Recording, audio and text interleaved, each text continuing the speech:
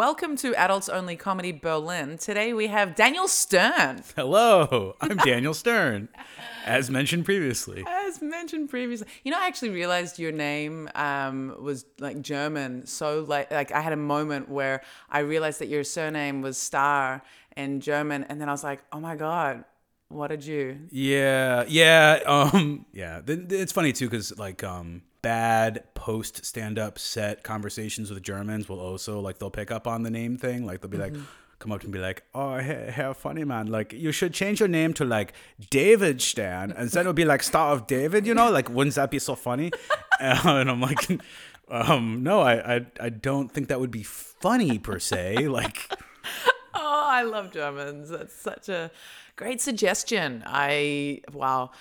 Was there something on the Adults Only radar that you felt inspired to talk about, or something crossed your mind last week? So basically, I wanted to say that we had this online show. You brought up this Sabine period blood story. Well, I jar. feel like I didn't like. It was like part of a conversation we were having. It was part of moon cups. You didn't just bring it up. I wasn't just like there was a moment of silence, so I was just like, I've got an anecdote from when I was 18.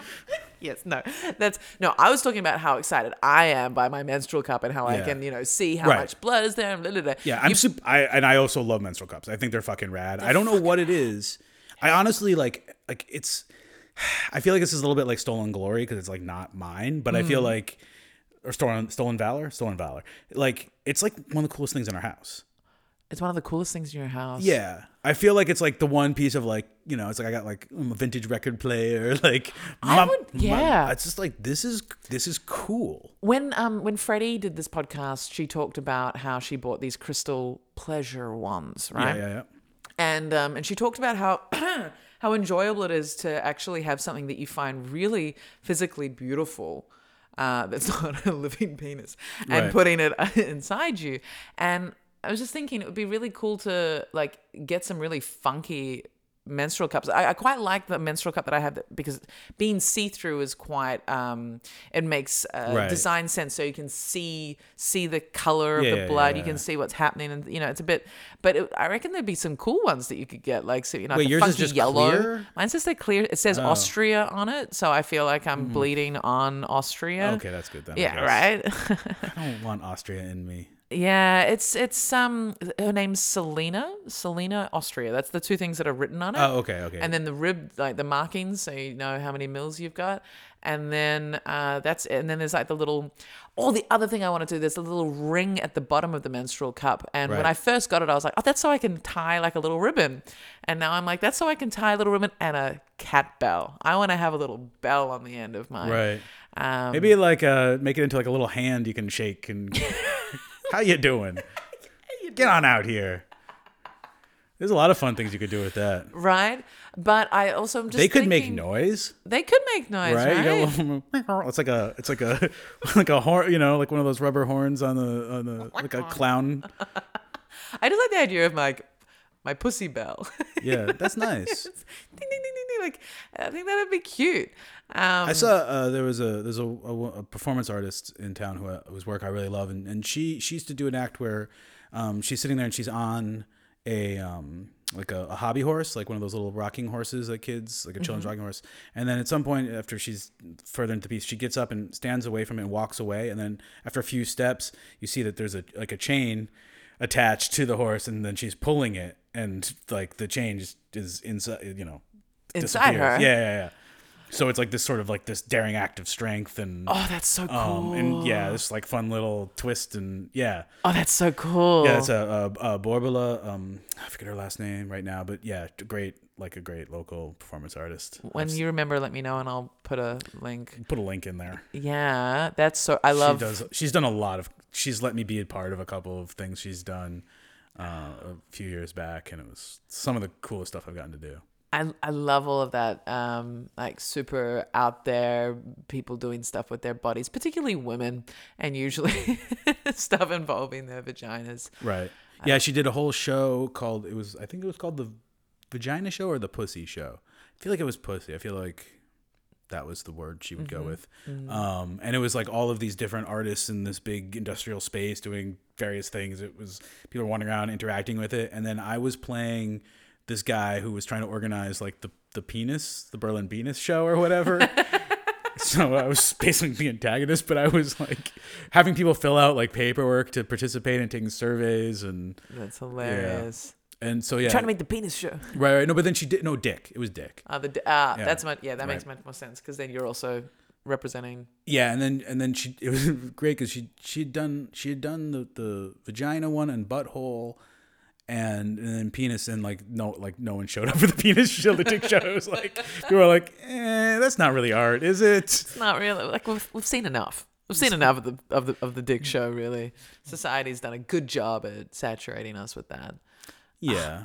That's so cool. So yeah, so when you talked about the period blood on this online show, you were like, "Oh, you have like adults only." I'd like to do the podcast. I know. I just want to be podcasting all the time. Yeah, okay. But then I was like, "Cool, great," and then followed you up like sort of 2 weeks later, and then you're like, "Yeah," and then like 3 days ago, you were like, "Yeah, I don't really like talking about sex." No. I said I'm uptight about it.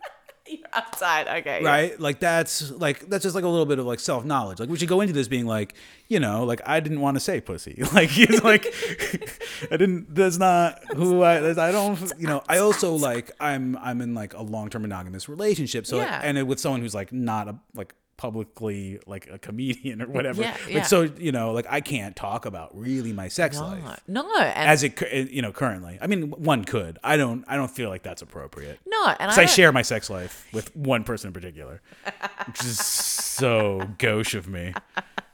I totally get that, and yeah, and lots of people on this podcast have not. You can talk about sex and it not be about, I think, your specific partner, right? But like being uptight about sex. I feel like since I've done comedy, I've become way more comfortable talking about stuff. That's good. Like too comfortable. Yeah, that's possible. So you can like, there's things. Yeah, I've definitely had that. And like post lockdown, like my filters are way off. I'm like, oh, was that out loud? Yeah. Like I was talking to two playground parent friends, and things come out of my mouth I thought were totally normal, and I see by the look on their face, and I had to literally say out loud, like a crazy person, is that not how people talk? They were like, yeah, that was gross. I'm like, oh, yeah, no, I knew that. Right, yeah, now that you mention it. Yeah, that story had a lot of blood in it. I started working at this new job a month ago, and I think my colleagues like me, but I think they're also like a bit grossed out by. I think I am way too comfortable just talking about bodily functions or sex or or I just sound like I'm a rapist. I don't know. Wow. Jesus, that's okay. Well, then they should be uncomfortable. Yeah, no, you're. No, but like in a like I clearly am not, and obviously I understand consent, but just like the way I'll talk about my sexual needs to them because they're all women, I'm very, right. I'm very direct about it, and talking about the men that are. So all my colleagues are females, but we work in a space with lots of men. So the way I talk about. What do you do? I work. It sounds like I work at like a zoo. No, we have the different exhibits. What do you? I shave some of them down. Oh, I would. Oh God, that was there's things I can't say. Like I can say now that I can't say in a lot of my life because there's a 4-year-old around, like I mentioned. But like the other day, I like made an offhand remark about. I think I was Skyping with my parents, and I was like, I've kind of given up on like losing weight around my middle. I'm just bulking up my shoulders, because like I can do that. Like I can proportion that out, and like they can look beautiful and round, and I shave them so they're nice and shiny in the summer. and then I was like the other day, and then days later I'm shaving in the bathroom, and my son's like, "Don't forget your shoulders." just like, he listens to everything. Man, I had a theory about shoulders. Okay, so in Japan, Japan, people don't realize Japan is actually super, super conservative still. Like you see these things about, girls in Tokyo or the Harajuku girls, things like that. And they're right. If everything you know like about Japan, you've learned on the website Pornhub, you have like probably the wrong idea. Then you would think, you've got the wrong idea. But which I don't use that website. But. No, you just just no, I quit porn. You quit porn? Mm-hmm. Oh, I want to go into that. Except for emergencies. We're getting onto porn. I've got my going back there. I just wanted to talk about the shoulder thing. Right, shoulders. Because I studied Japanese. I majored, I know Japanese, I'm not ignorant. When I went there when I was 17, it was like, culture shock, but whatever. When I went back there when I was 25 and I was alone, and it was the middle of summer and it gets super humid and hot. And so I was like, I'll just wear my, like a spaghetti strap, dress. Like there's no cleavage. Right. I don't really have breasts. And like not that short, thigh, whatever. Like I bend over, like I bend. The looks I got from my exposed shoulders were outrageous. In the middle of Tokyo, the looks I got, it was like they thought that I was selling my body. And those looks, I stopped exposing my shoulders. Now, unfortunately, as I went further south from Tokyo, those looks continued no matter how much I covered my body simply because I was a foreign woman. But I had a theory about the shoulders, and I think that the shoulders are kind of sexual because they're these like hairless, glow. Don't forget to shave, Dad. That's not everyone's, but okay. But female shoulders typically are hairless and shiny. Yeah, and I think they kind of look like balls, like interesting, like when balls get like expanded and they're like they're hottest, and then when they're shaved, I think a shoulder looks like hairless. What do you think balls do?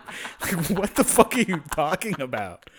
I've seen like excited balls that are kind of like not looking saggy and your face. No, you're just talking about people you're just talking about teenagers. Like I'm talking about porn, but wait.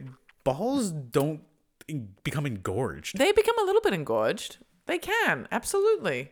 You get cold balls. You get hot balls. Okay, they respond to temperature. Exactly. Sure. Exactly. But that's okay. Exactly. That they respond to temperature. And so when they're warm and maybe they're in someone's mouth.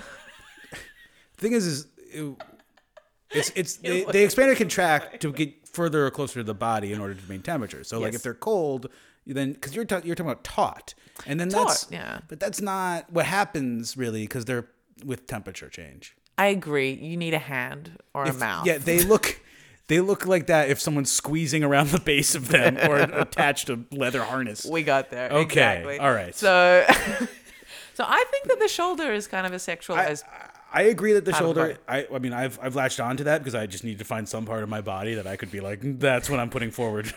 This is my beautiful part. Stand. So yeah, like I do, but there is something. There's like an aesthetic there where there's like a roundness, like can be a shininess. Mm-hmm. There's like a simple mechanics to it. It's but there's sort of like, like like the breast, the buttocks have. There's like this rounded built thing, but it there's a power there as well. Like if it's, I think that's more of a maybe on a men's shoulder. But like this is like I think where I ended up with it was someone had posted like a photo of Tony Soprano in like an A shirt, and as like an example of what they were into sexually, and I was like, I can do that. Right?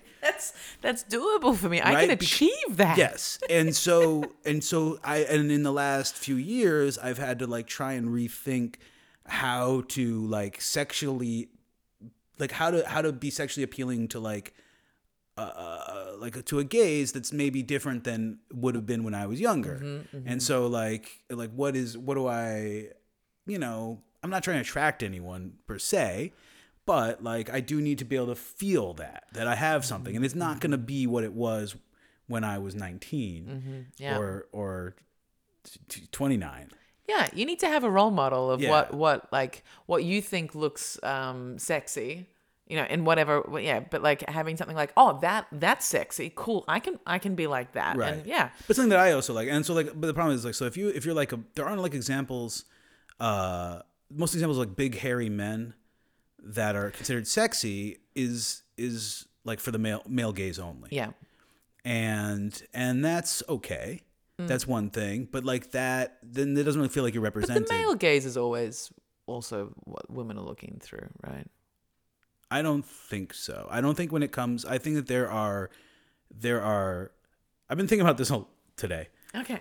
because I don't really buy into like, I don't really believe in heterosexuals that much, especially I don't What do you mean by that? You don't believe in heterosexuals? like, I don't think heterosexual men like really exist in our society. You think men would fuck anything?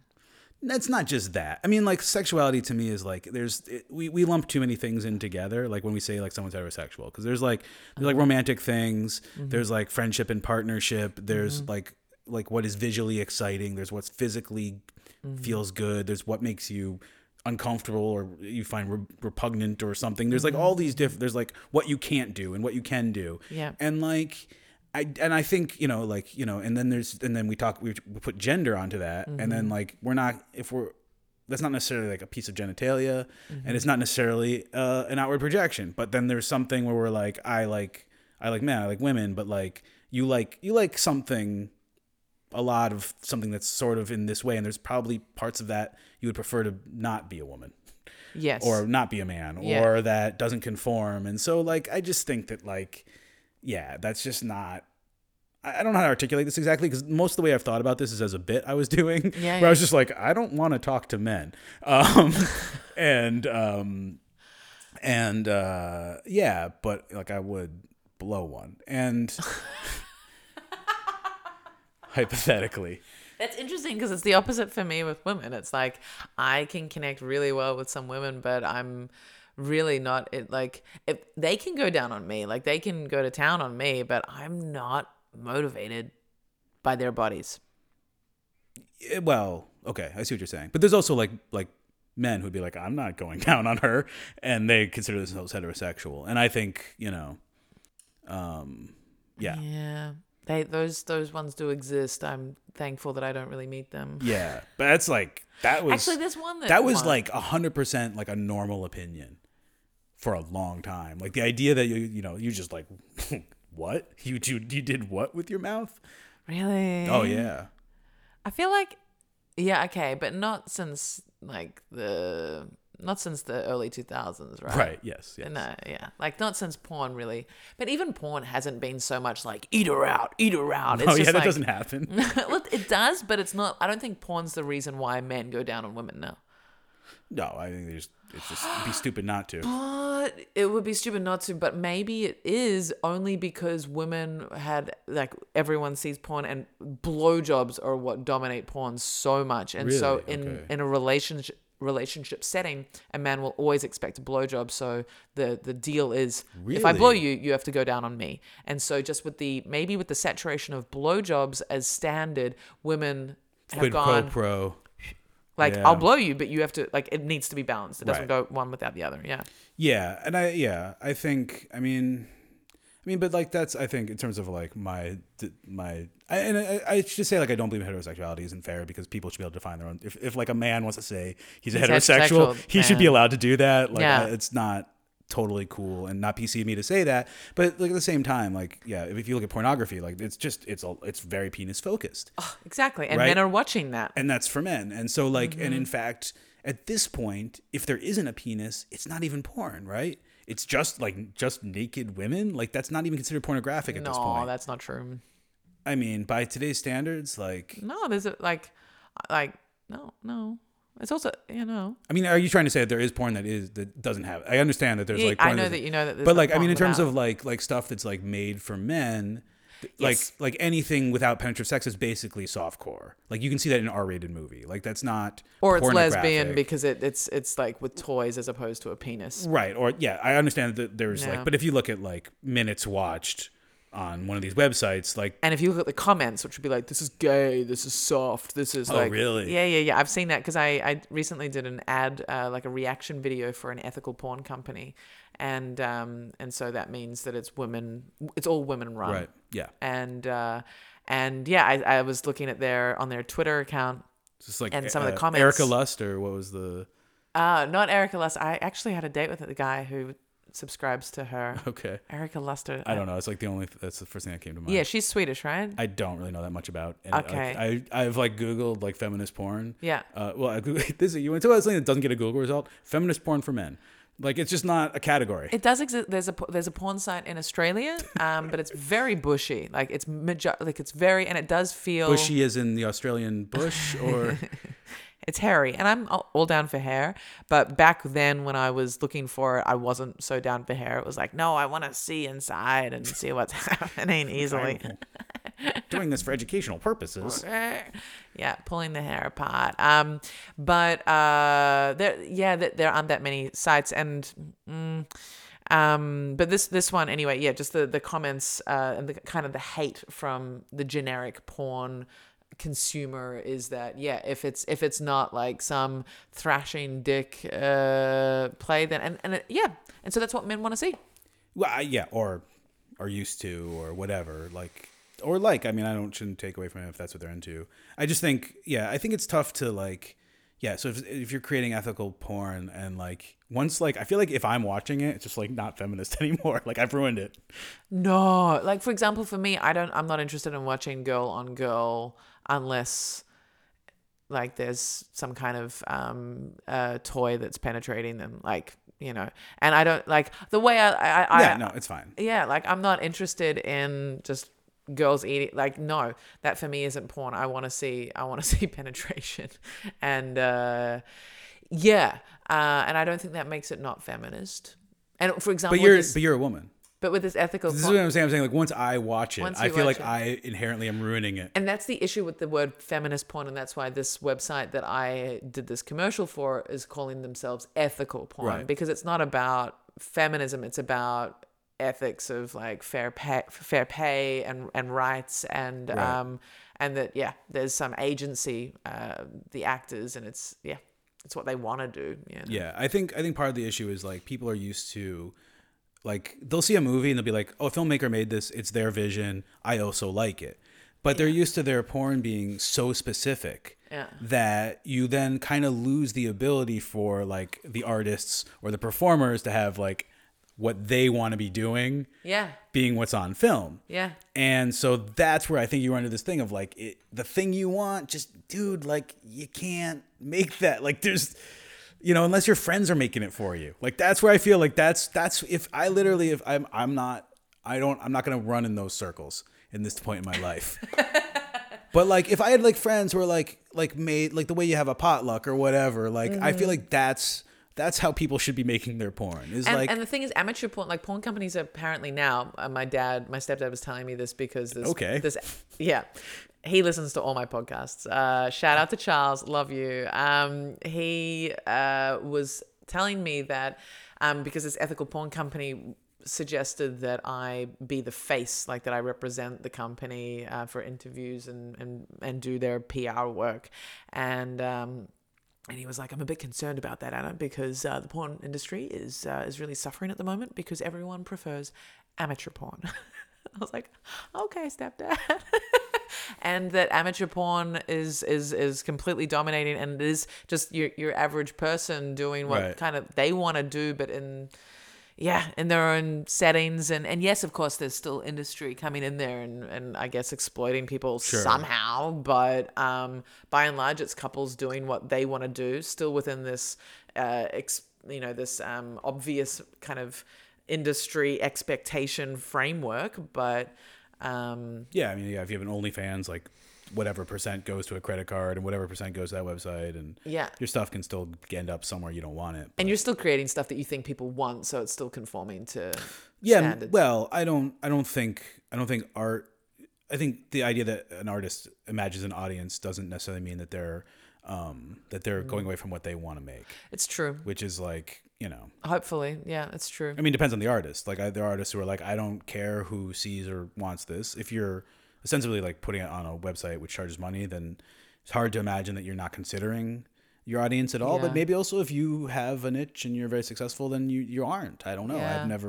I'm not in that business. I love the idea that these people are just having the sex that they want to have Yeah. for their Yeah, that sounds porn nice. videos. That sounds like Does something that really nice? I mean, I don't know. So you gave up porn when? This was years ago now. I think I was like traveling, like I was in LA and I was like on people's couches or whatever. Probably good. That you Right. quit. So like I didn't have I mean, I was just like not going to do that. Were you gonna say you didn't have Wi-Fi? I don't know, like the point is, like, it was like a long enough break that when I like eventually, then, you know, I get back home and then finally get the laptop open and you open up that website and you're like, oh, that's shocking. That is, Yeah. yeah. I do, like, I was looking at porn last night, for example, and I don't often access, I find it more enjoyable to create fantasies in my head and like play out a whole situation, and it tells me a lot about where I'm at, what fantasies I come up with, and I've written some new jokes about it because it's like, oh wow, like I want to reproduce that badly that I'm willing to do that. Like, interesting, Hannah, interesting mix. But I was looking last night. Or anyone that listens to this podcast knows that I use Reddit for porn because it's such high caliber. It's a lot of GIFs, and I don't like to commit to a full video. And a GIF is good. You get to see that one thing again and again. Yeah. And I was looking at, and when I do look at porn, there's a real combination of shock, and I think that's part of the enjoyment, being like, oh, and then also being like, like that, like I like being turned on by something almost as quickly as being shocked and a bit grossed out, and there's this weird interplay, Right. That's that's at work. Sure. I mean, I genuinely like, so when I got rid of that, I got very interested in amateur literary erotica. Oh, that's so cool. So that's like, for me, like I'm not really interested in like fancy authors writing to like make a to a large audience. What I like is someone who's like clearly like not great with grammar or spelling, might like switch which person, from like first to second person, like can you halfway do that? through. You can do anything. No, but like, can you handle reading that? Yes, because what it says to me is the person who writing this is because they like it. And like they're not trying to cater to anyone. They're not, they're not acting someone else's script. If they're a performer, they're not directing someone else's, what their producer needs them to do. They're not trying to get downloads or clicks or sell DVDs or whatever. They're like, this is the hottest thing I can clickety clackety imagine. And you're like, wow. Or you're like, oh, that's also a little racist, but like, I can tell it's coming from the heart. And so, and it also, like, I probably, like, when I was, I grew up in a much earlier internet, where we still had to deal with like magazines and things like that. And one of the things, like a lot of my early experiences were like dirty letters they would write in, the, men pretending to be women kind of stuff. Yeah. And,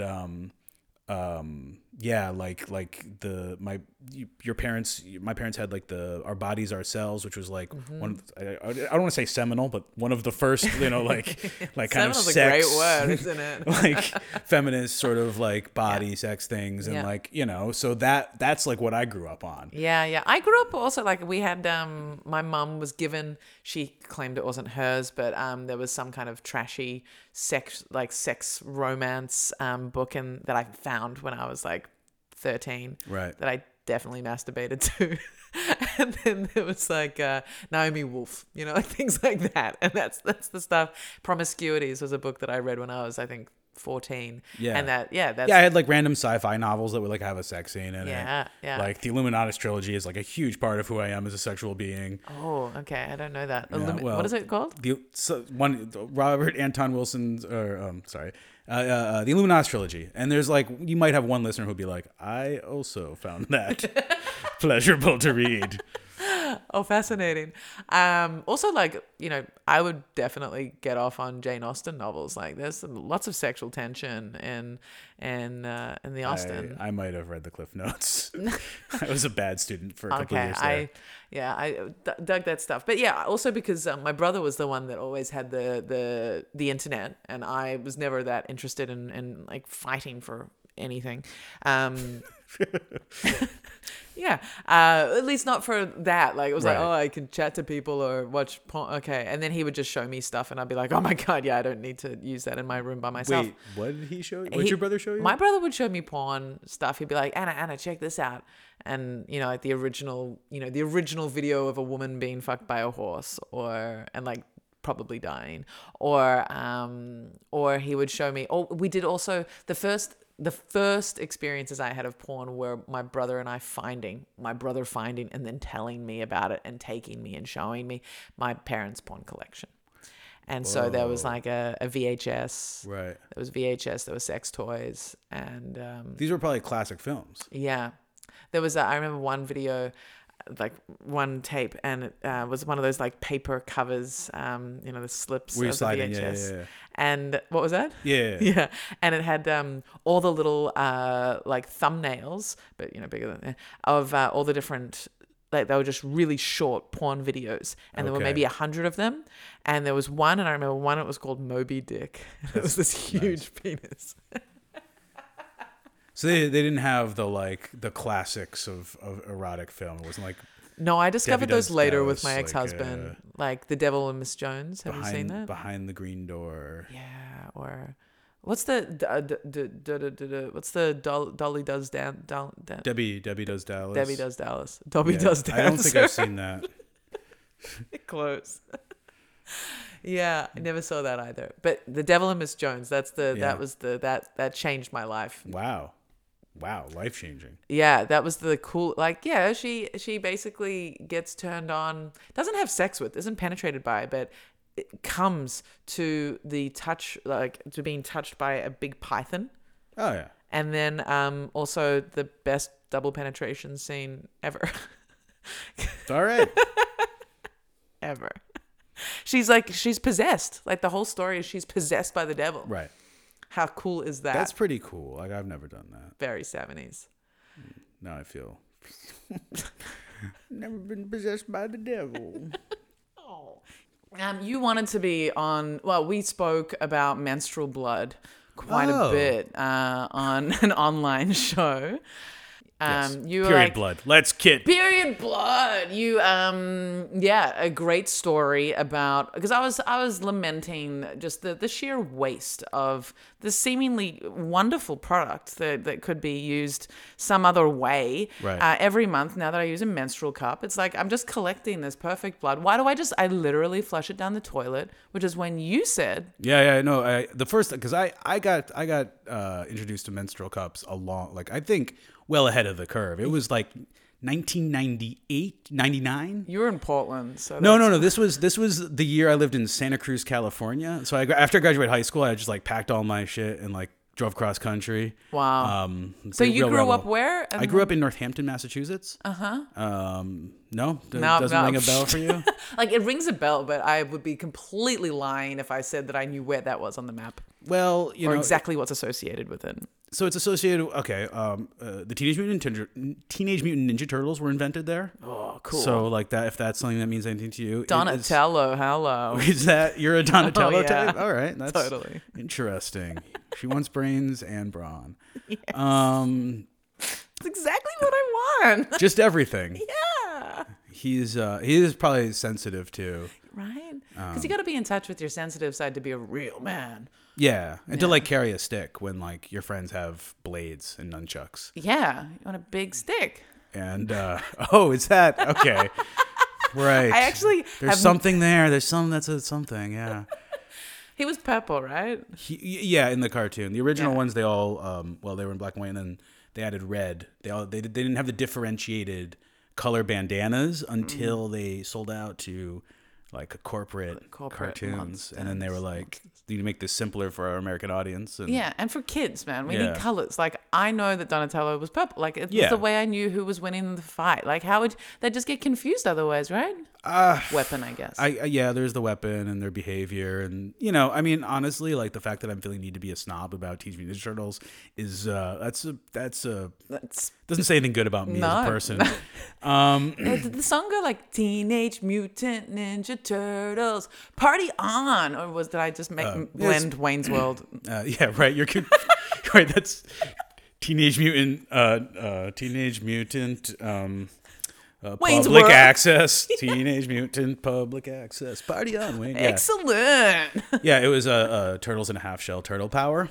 Want to sing it? I don't. I mean, you'll get a takedown on your. You can't use unlicensed music on your podcast. I'm sure your singing is gonna. Okay, all right. Yeah. So we're known. We got the Ninja Turtles. What else? We're famous. We have a very large lesbian population per capita. So Massachusetts, Northampton, my town. Northampton. Yeah. If you Google the phrase Lesboville, USA. It'll be. Or no, well that was the headline about my town that was in the National Enquirer, which is like a tabloid there.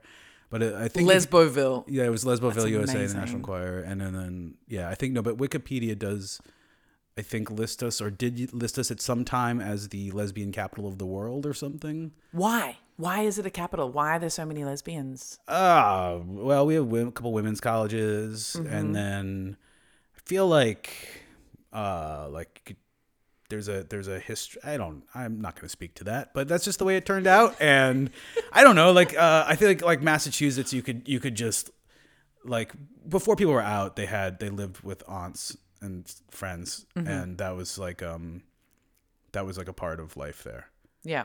And those I don't know. Interesting. So it was just a really sort of safe space.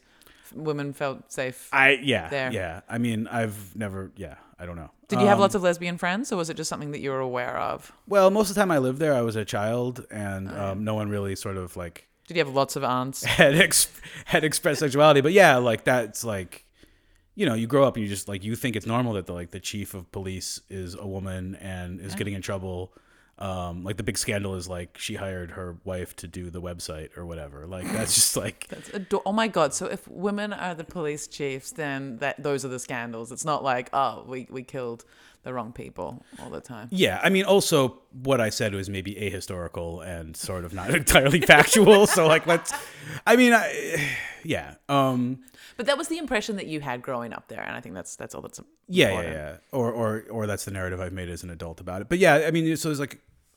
So it's like a normal part of life. Like my first bar job was like in the fun local gay bar. Like, and by gay bar, was that a gay bar, like a truly universal gay bar, or because I think in so many places a gay bar is just for men. Right. So the town's like 30,000. So you can't be like totally exclusive. But basically the way it worked was like weekends were for the boys, more or less.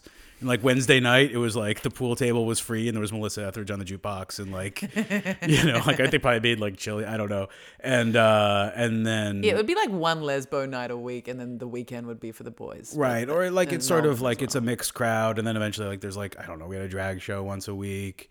That's a great job. Yeah. I was 18. And wild.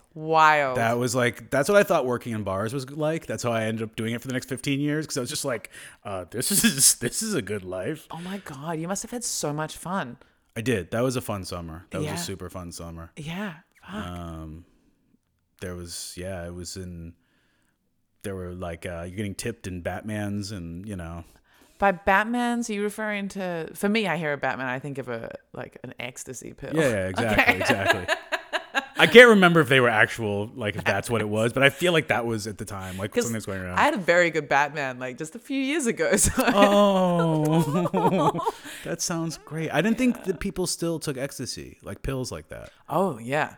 Yeah, I thought it was all pills- just like you would get MDA as like a crystal or a powder, and then like No, pills are still quite big in Germany. Okay. And they got bigger. They get bigger and bigger. It seems like the physical size of the them. physical size. Like these days, you cannot take a full pill, and if you take a full, like you can, but if you take a full pill, you are super like overwhelmed. Like it is Right. like there's no, it's like a full thing, and so usually you don't take no more than a half. And I got Okay. to the point in Berlin, I stopped taking hard drugs. Let's say 2 years ago, but like the occasional dabble. But Right. the pills that I was taking 2-3 years ago, I would just have a quarter, and that would Oh my gosh. yeah, and that would like it wouldn't give you that crazy like peaking high, but that would seriously affect you. Yeah. What's the stuff? I mean, because this stuff is like dirt. It's a dirty drug. You don't. I mean, you kind of like. You just don't know what's in it because they Right. can put anything in it, and that's what's fun about a pill because it's like go on a ride. And It's Überraschungs. oh, they call them Tyler as well here. They like German youth. Yeah, I'm not one of them. Call them Tyler because they're so big you share them, right? Oh, Yeah. That's sort of fun. It's like a Yeah. Kit Kat bar. Yeah, exactly. Kit Kat bar for the Kit Kat Club. Yeah, have a break. Get fucked up. Yeah. So I mean, that was the thing is when you worked there, you could see what everyone was on, Mm-hmm. and then you could go ask the drug dealer like, what's Steve taking? Because that's what I want to do. He's like, oh, then you do because you see someone else like slumped over. I'm like, I am not in the mood for that much heroin in my pill tonight. But Right? that looks speedy. So Like heroin pills, that's the thing. Like whenever people ask me, Anna, have you had heroin? It's like not intentionally, but I've definitely had smacky pills. Yeah. 100%. Like where I have, had that whole like slowing down and really sort of sleepy, out of control vibe. Not particularly fun right. opioid vibes. Have you had heroin? No, just no. I have not, like you said, not intentionally, but I mean, the Supermans were not, or what is it? There was the Mercedes. I don't, Mitsubishi's. That's what it was. Mitsubishi, that was the bad one. That was the you die or you end up in hospital, right? Right. No, The red Mitsubishis, I remember in Australia were the ones. I don't think we're in the same supply chain. Probably, Okay. right? No, we were probably. You're 10 years. No, you're like 7 years older than me. Yeah, and also like geographical antipodes, right? Yeah, but there was some crossovers. I think people were communicating across the road about what they across the world about what they were making. Yeah. It's I think so. I can't remember the pills that were like. I remember having Omegas back when I was like 22. They were the smacky ones. They Okay. were blue Omegas. They had the Omega sign. Yeah. I remember that. I was like, never again. But I don't really recall the other pills. Like I remember the other ones in Berlin. They were like Minions and Coke bottles and fuck Nazis. Ooh. Yeah, that was some cool. At Berghain, I had a Berghain pill once. It had the little Berghain like building on it. Oh, not the Berghain logo. The like. Was it the logo? Was it the? No, it was the logo. You're right. I took a photo. It's somewhere. That's good. That's a good keepsake. Yeah. That's something to show your grandkids. Right?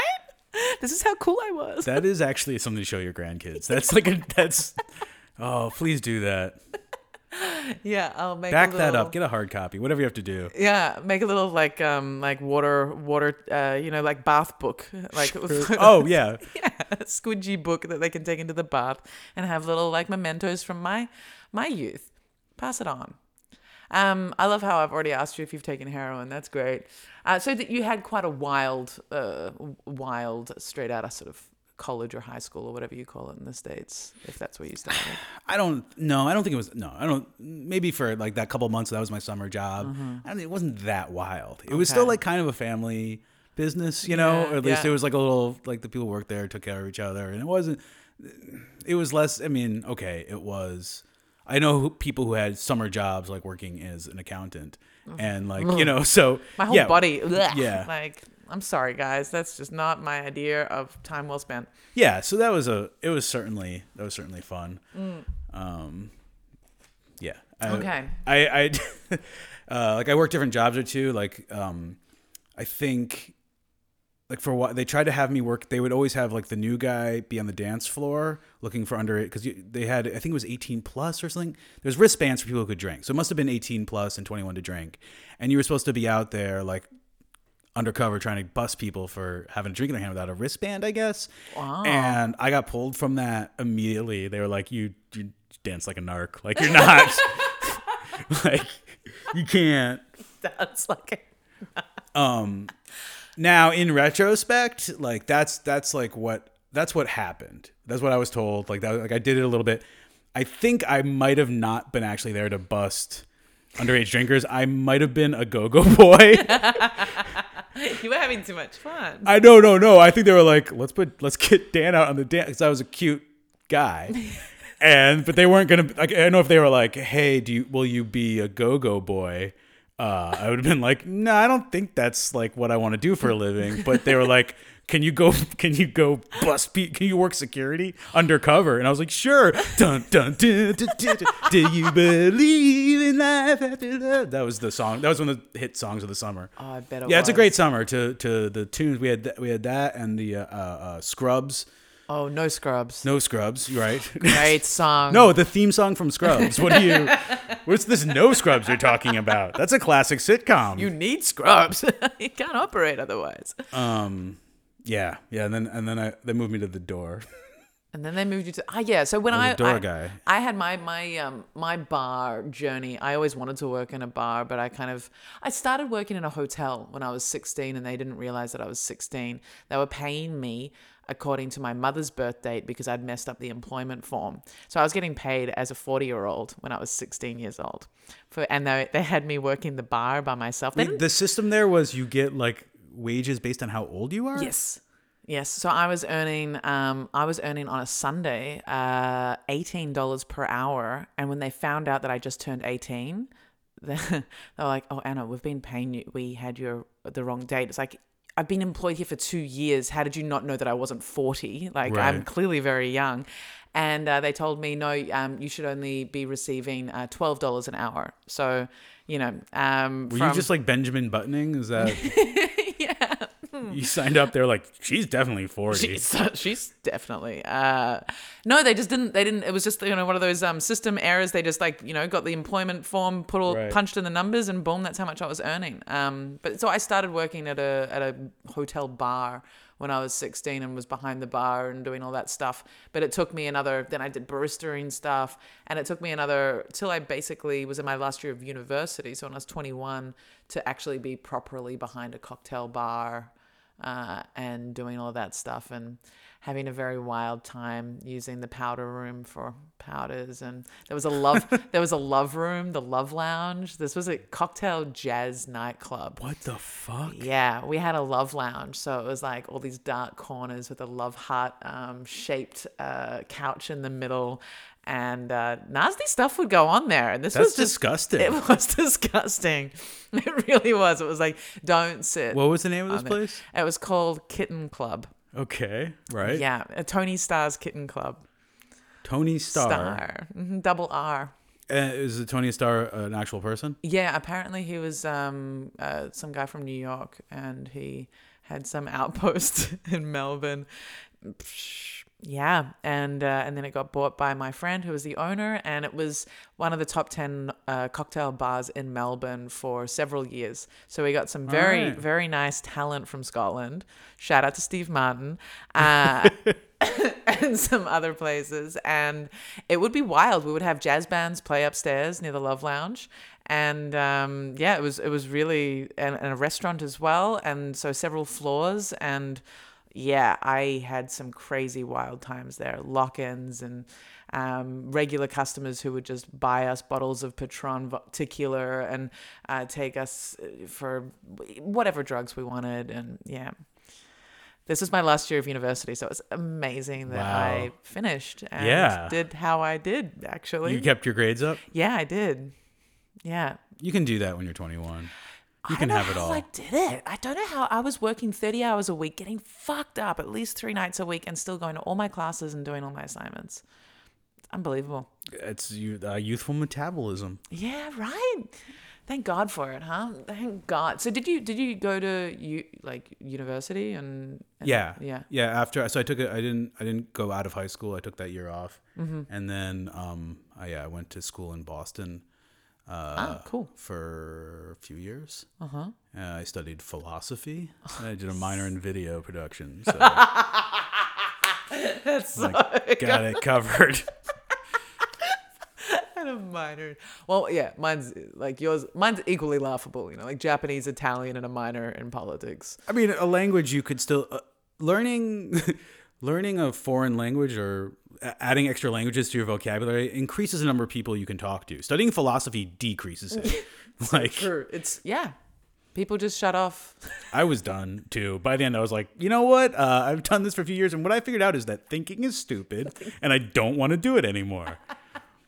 So now I need to expand my video production skills. Yeah. I mean, a remarkably high number of my peers from those days stayed in the philosophy business and are like doing it. The philososophy business. Yeah, that's what they call it, huh? The brain industry. The thinking industry, not brains. Not brain. Mind, mind, brain. What are they doing? Like, there's like a couple professors. Okay, respect. Steve is he works in finance, but like as a journalist. Martin? No, a different Steve. Steve, who was like our German exchange student, and then which was cool because he could read the stuff we were reading in the original language, and that was kind of fun. Sure, and there's some good German, like Nietzsche, and Freud, and others. Yeah, and it was So he was a good buddy. Jung. He was Yeah. It was fun. It was like my first German too. Your first German. Years later, I would. Well, it was like there's things you start learning. Like we went to this great little Italian restaurant down in the south end there. They had this clams it doesn't matter. Okay. I literally have lost the ability to talk to other human beings. Vongole is clams in Italian. I know. That's why I said clams. You were like clams vongole. Yeah, I was like clams. It's what they did. Oh, did you think that I was misspoke? No, they put clams into clams, and that was their dish, and that's why they were famous for it. It was clams vongole. Yeah. Buon appetito. But I think I stopped because I couldn't remember if I had gotten there if I'd had like the clams with pasta or if they had just had the clams dish that I went for and they would dip the bread in. Like I actually can't remember, but I remember clams. The point is we went there and he like snapped at the waiter as like a normal way of communicating to a waiter if you grew up where he did, and then our whole table was like, no. Oh my God, and like the waiter turned around and we're like, he's German. And he's like, what did I do? I just snapped to get his attention as any normal human being would. Never. Yeah. So then, and then I ran into him years later here, and yeah. You ran into him? Oh yeah. By accident? I don't know if it was entirely by accident, but I'm sure we like social media. Like he accidentally clicked on my Facebook page. Yeah. But then I see his brother all the time. That's crazy. What was the time difference between your first German and seeing your first German in Germany? 20 years. Wow. Is that right? That can't be right. No, less than that. Because I used to be 20. Yeah. So 10 years. 10. Difference. Okay. My first German was my first like love. His girlfriend before me was from Hamburg, and she was a German exchange student, and I hated her. I hated the concept of her, and so I hated Germany for a long time.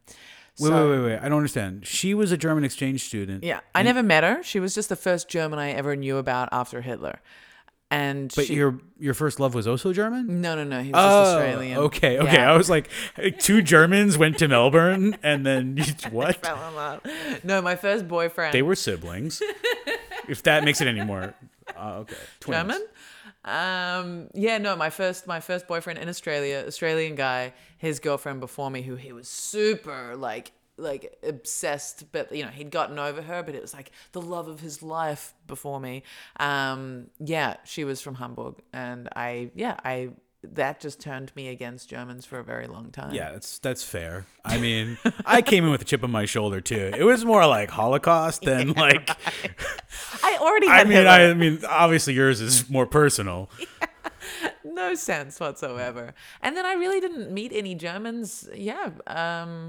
I never really met any Germans in Australia. Like, yes, I guess they were around, but not really. Like they never touched my life really. And it was only because so why did you move to Berlin? My wife got a job here. And so we're going to be here for like a year or two, and then we just stayed. We just kept living in Berlin forever, never admitting that this is our home. Yeah, okay. I moved here with I sold and got rid of everything I had in Australia, like a whole life, packed it all down into boxes, gave it away, sold whatever people would give me within sort of 5 months. And yeah, came over here with no visa, pretty much no language, 2 suitcases and nothing else behind me. Right. And I was like, Berlin, this is my home. So does that answer your question about period blood? Yeah, totally. What did you tell me? What did you tell me on that online show? Yeah, so it was I got introduced to circle back around. It was in Santa Cruz, 1998 or 99. Santa Cruz. I got introduced to the Moon Cup, I believe is what it was called at the time. What did it like? How does it differ to the current? To be honest, I don't know that I saw it. Okay. Because I don't recall. I mean, I just don't think it was like left out on the bathroom counter, and certainly while she was using it, I wouldn't have seen it. Certainly, unless it's like she ever emptied it out whilst in front of you. Yeah. And then no. And I also I'm not sure. Like this is now a ways back. I can't remember if it was hers or a friend's, but I'm sure when I said it on stage, I was like, it was hers, because you just like make your story simpler. You're not like my roommate had a friend who had a friend who had this thing, and then blah, blah. So the point is, someone had a moon cup, and then to go with it, a moon jar, where the so that she wouldn't have to throw out her period blood down the toilet. Down the toilet. And I feel like I like, again, like if I want to do justice to the story and not tell it as an on stage version, I feel like there was like something else in the jar too, like clay or dirt that would like absorb it maybe. This is getting way witchier. I can't. Yeah, that's the thing, is like it was eventually gonna like make a thing that would be planted or grown or like put to some secondary use. Oh, wow. But like I the details are like, all I remember is like it would go into a jar and not be thrown out, because it was something that was like, had some utility or sacred value, or I can't remember if it was like like a biodynamic farming or like straight up witchcraft or like, I don't know, just like a lucky keepsake, you know. Like, I always like to keep my I don't know, like just stuff. I get that. Like, you know what I've been really getting upset about wasting is the lint from my dryer. I thought you were going to say from your belly button. No. That is... It's so annoying when I take it out and then I just have to put it in the bin. You know, I got a deep, hairy belly button, so I collect a lot. I wear cotton, you know. That's not even... No, but like there's all that lint in your dryer, and I feel like there's got to be some use for this. This is like a resource. You could make felt from it, I think you could make felt, or like if we all collected it, it's like a biofuel of some kind. Yeah. It just feels like... burning, but yeah. I don't know. It just seems like it's there for the taking, and someone should be using it. Maybe it's me, but I think you should get a lint jar. I've been playing with it, and I said this in front of my kid, and then like he also was like, "Why are we throwing all that good stuff?" And your kid's gonna be crazy. Yeah, it's possible. Why are we wasting that good stuff? Yeah, you just say something out loud to yourself. Like you might be like doing your laundry, be like, "Man, why am I throwing all this stuff out?" And then that just goes away into the air. But I'll say it, and then some 4-year-old is like, "Yeah, why are we doing that?" Dad's got a great idea. Yeah, actually, my dad's a genius, guys. That's amazing. I hope you do get like a little box. Just get a bucket next to your washing machine and start collecting it. I want to have like a game plan, because and then I worry like, 'cause sometimes it comes out, it can be still a little bit damp, and I gotta like put it in the dryer again or something. You've really thought about this. Is amazing. I also I have like a 3-stage filter system, so then I've thought about like maybe I want to use like the fine stuff differently than the thick stuff, like, and I just feel like there's like an answer, like someone's like, "Oh yeah, use it to make a pillow." Have you Googled it? No, like that does okay, we're not there seem yet. like an obvious solution to my existential angst about my lint. Or even just like Pinterest. I don't know. There's got to be something. Right, yeah. That'll come up. Yeah, you'd think. I Googled something the other day, did not get the answer. Yeah, that happens to me all the time. It does? What was the last thing you Googled and couldn't get an answer on? Oh, what was it? I Google things all the time and I don't get... I can't think of it right now. But the question that came to me with this lint story is, are you a hoarder? Like, do you like to keep lots of stuff? No. No? Well, It's I have some like I there's a lot of things I love to get rid of. I hate owning. I don't like to get things. Yeah. And maybe that's partially because it's hard to get rid of them once I have them. But there's certain things like I hate keeping books that I've read. Oh yeah, I benefited from a book Oh of yeah, yours. you got a free book. I don't think I read that one. You didn't read it? You didn't read it? I don't think so. Bukowski's Post Office? Oh, that one I did read a lot of, Okay. I think. Yeah. You And can't not read Bukowski. or some Bukowski, who maybe it wasn't that one. Yeah. I read that. I read that one. Okay, we'll say you read it. I did. No, that one I definitively will say I did read that. But you don't like keeping books. Yeah, I like since I moved to Berlin with the 2 suitcases, I have a lot of books. Like each time I've moved, I'm like, God damn, I got a few books already. Like, and I moved here with 11 books, and that was it. And Wow, then- and now you have 13. Wow, how long did that take you?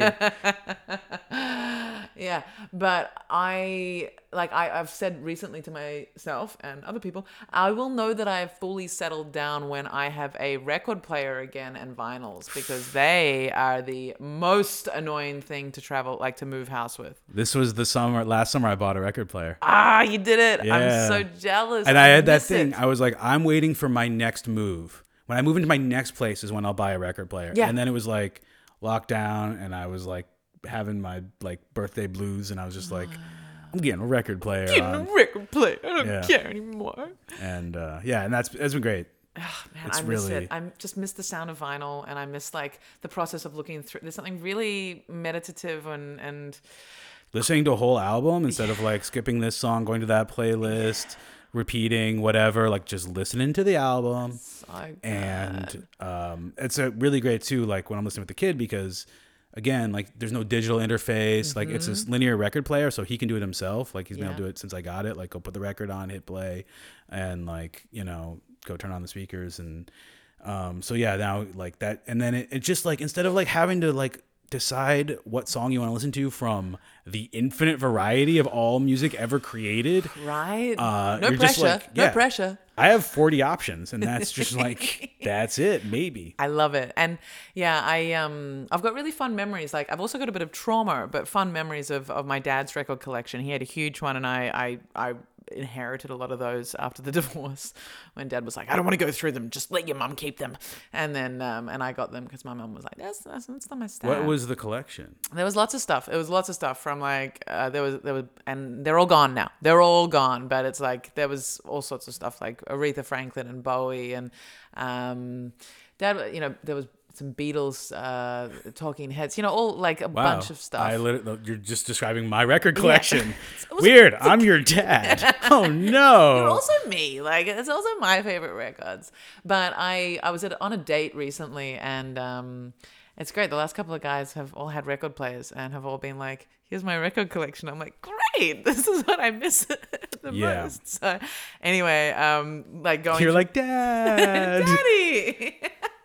I'll sit on your lap. No, subconsciously. Not even. No, because I had records like without my father. Like my dad wasn't around for a while. So Okay, right. he left. I love that, like, my suggesting that you're trying to replace your dad with other men who, you know, and you're like, no, I'm not trying to do that. My dad was never even around. It's like, right. Yeah, that's not how it works. No, I had a great stepfather, and he is the father figure. But I meant my connection with records was very much like It's yours. It's mine. Yes, it's mine. yes, When I'm sorry. when my first full-time job, when I I graduated university at 21. This is your third first full-time job so far you've told me about. No, my first full-time, first full-time job, I was working at an insurance company. My parents were like, my mum worked at this insurance company. She got my brother to work at this insurance company. And she was like, Anna, stop working at that bar, the Crazy Cocktail Lounge bar. You're going to end up dead in the gutter. It got me a job there. And after my first paycheck, I had never had so much money at one time, because Right. I'd used all my time that month being at this fucking boring office. And the first thing I did was bought 2 record players and a mixer with my brother. Wow. Yeah, that was the first thing I did. And And then I would like try to learn how to mix, and I'd be like trying to mix Aretha and Bowie and like Right. horrible stuff, but lots of fun. But yeah, I inherited a bit of trauma as well because on these dates recently, it would be like, oh, like, can I, and and be like, can I put it on the record? Do you mind if I touch it? Can I? Right. What should I touch? Like acting like a child, but Right. I don't want to fuck up someone's record player. Yeah. It Yes. terrifies me. Really scares me. Good. And good. the records themselves, it's just like around Right, the you edges, gotta around the hold it just the right edges. way. I'm like that with my own records. Yeah. Yeah, It's like, I don't want to get yelled at. And then my kid touches them. I'm like, you put that fucking. No, I'm not. I don't do that. I don't know how I'd be with my own kids. I look at my brother. Oh God, I hope my brother doesn't listen to this. I look like because I worked at a kindergarten for 2 years. Right. And I love, like, I'm good with kids, like, objectively, like, Yeah. I'm really, boundaries. Some people got and it, yeah. Having, Yeah. super humble, yeah. No. You know what I'm saying? Like, you don't have to be humble. Yeah. No. You're good with kids. I'm good with kids.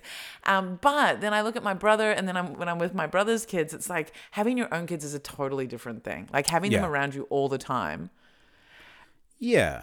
you just don't, like, I think, and because they're yours, you have a different set of expectations of their abilities or their, I don't know. Yeah, I think it's individual, but like, yeah, it's not the same thing. Like being good with other people's kids, being good with your own kids is like, it's a completely different skill set. And it's also like, I don't know where the pressure is higher. I guess it depends on your personality. If like some people, I'm sure, are like, it's my kid, I can do what the fuck I want, and like would be terrified of like messing up someone else's kid. And like some people, I think when you're a parent, you're like, everything I do right now will have significant impact on their future psychology and whether or not they're a useful member of society. And like, should I? I don't know. If I buy this ice cream, is it gonna grow up to be a psycho? I don't know. Like, I mean, some people aren't that neurotic. I don't know. Are you that neurotic? I don't know. At times, sure. At times, yeah. Yeah, You have but- moments of. But there's also times, and I think one of the reasons I like having like other kids come over is I can kind of reset to like children are amazing. Yeah. And like they're all, it's great, and whoever they are is great, and and it's like about them, and it's not me, and like they're their own people, and So that social element gives you a bit of perspective. yeah. I mean, I don't know how to articulate it, but yeah, it's healthy for me to be sometimes around like groups of kids or like their friends and things like that. Yeah. The playground, just to see like children are great.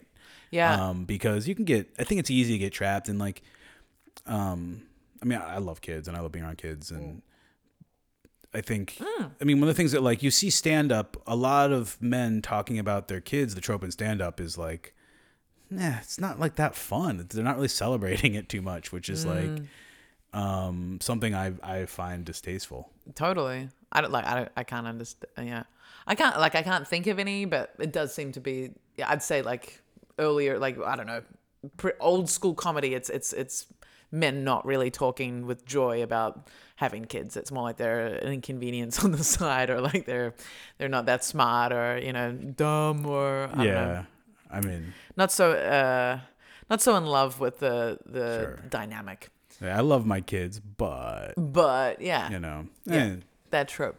But you actually ran and I guess intend to continue running a comedy show for parents with children in Yeah. the audience. Yeah. Yeah. Did you do that show? I didn't. I wanted to, but I worked. I work. So I couldn't take a day off. Well, I could have, but I didn't. but it would not have been worth it financially. Well, it's like a day, like a holiday day. Yeah. To do a comedy show is a little No. bit of a stretch. Yeah, that was a fun show. I mean, it was for the parents. I was like, the description of the show was, if your kids can understand what I'm saying, don't bring them. Like, Yeah. I really wanted to do it because I wanted to do my filthiest material. yeah. And like be looking into the eyes of babies. Right. Yeah, it's interesting. So like, I feel like it was interesting. Some people really responded by being like, well, I think my goal today is to say fuck as many times as possible. Yeah. I'm like, I've seen you perform for adults, and that's not what you're like. And there's people who just straight up did their material, and like, yeah, the audiences were pretty open-minded about that. Yeah. But it's like, at some point I'm like, if you say fuck one more time, that will be this kid's first word. Like, Yeah, I'm not. So yeah, I'm not interested in profanity, but Yeah. like profanity, what a intense name for. Yeah, duty caca talk is what Duty we call it. yeah. My son learned fuck from one of the records. Oh, Actually, do you know Yeah. which record? Or yeah, no. It was I bought H2O's, I think, second. I don't know. They're like a early '90s hardcore band, and they talk. They such foul mouths on those boys, and yeah, that's definitely like how. I mean, he'd heard it around or whatever, but that's when he was like, I think I need to start saying this sometimes. Yeah, like this is cool. 'Cause it was without a doubt his favorite album for months. Like that was like he just no went from way. like it was like the White Album to that. Oh, the White Album, what a fucking great album. But then to H2O, okay. Yeah, now I sort of weaned him off of that Yeah. into other Of stuff. fuck, of H2O. Off of H2O. It's not like his number one. That's one crazy thing. Like you mentioned, like, you know, the records you were talking about, and you get this thing where it's just like the box starts filling up with men really quickly. Yeah, it's so fast. To the point where, you know, then it's like I have to like start making a conscious effort to like. I mean, first of all, when he was like 2 or whatever, started getting obsessed with the Beatles. We told him that Yoko was one of the Beatles. Because I was just like, that's I'm just like, cool. because I'm like, otherwise you just think men make music. So I was like, that's good. yeah, we just like gave him a picture with like the 5 of them. I was like, that's the Beatles. We eventually like figured out that wasn't like 100% accurate, but whatever. My dad wasn't a big fan of Yoko, but like there was a lot of females, like, you know, Tina Turner Right. and Yeah, like we have Aretha. We have an Aretha album. Yeah. I bought him Bikini Kill. He loved that. Okay. They also use the F word a lot. But he likes any song with the word revolution in it. So like Janet Jackson. Chasey Trapman is big in our house too right now. He Yeah. just like for some reason that word he thinks is great. It is a great word. It's so much power. Yeah. That's so cool. Yeah, like we had it's like the first Bikini Kill. It's like we want revolution, girl power now. And he just loves, like he just like wants to hear the beginning of that record every time. Oh, that's adorable. It Nina is. Cherry was one of my dad's favorites Nice. as well. Fuck yeah, I love that shit. Okay, so this idea of the clay. I was just remembering the putting your menstrual blood Yeah. into a jar to go and be absorbed by a piece of clay to then be reused somewhere. Yeah. Yeah. I mean, I think it was you know, it's fine. I think she made the jar herself. That's what I'm also remembering. This was a lover. Of me? Yeah. No. This was a friend. Yeah. Okay. Yeah, the way I believe it was a friend of my roommates. But She wasn't a citizen of Lesboville. This was in Santa Cruz. Yeah, she was probably a lesbian though. Okay. That was kind of the crew I ran with at that. I didn't make a lot of friends while I was there, so I had this group of kids I would hang out with sometimes, and they were all I think were they Seventh-day Adventists. I can't remember exactly. They were part of some Christian group that like didn't approve of most things. Okay. So, and I can't. No. They weren't Seventh-day Adventists. They were not. I feel like a real ignorant asshole. They were not Mormons. They were not Seventh-day Adventists. They were Jehovah's Witnesses. That's it. Yeah. But they were like kind of the black sheep. So we would like go to the punk shows and like drink Jaeger, and they would come over to my house because like I had my own place or whatever. So I think some of them were young, or I'm not sure. That's such an interesting crew to hang with. Yeah, it was just some kids I felt like I met one time. So like I had that crew, and then people I met at work. I worked at this like import shop kind of place where, you know, like they sell Polynesian jewelry and Mary Jane shoes and like weird crap. You know, Cool. There was a sketch on Saturday Night Live. You can put your weed in here. Like, I don't know if you remember that. No, Soapstone elephants. Yes, I know the place. They In put me- Australia, there was one called Ishka, and they sold all those things. It was just like incense and things to put your weed in, and like kind of like not Mary Jane shoes, but they branched out eventually. Right. That's interesting. This whole religious, were they still part of the church? These people? I mean, they were young, so they were, you know, like late teens, early 20s, and I think some of them would like go to. I think they don't call it church. Like they go to meetings or groups or because there was partially also like they didn't come out to me about this initially either. Yeah. And and this is also a long time ago again. I mean, not that long geologically. But yeah, I the thing like they were like there was a life they led that was still there with their parents, just like anyone who grew up religiously. Yeah, it's so one of my best friends. My best friend. Bleh.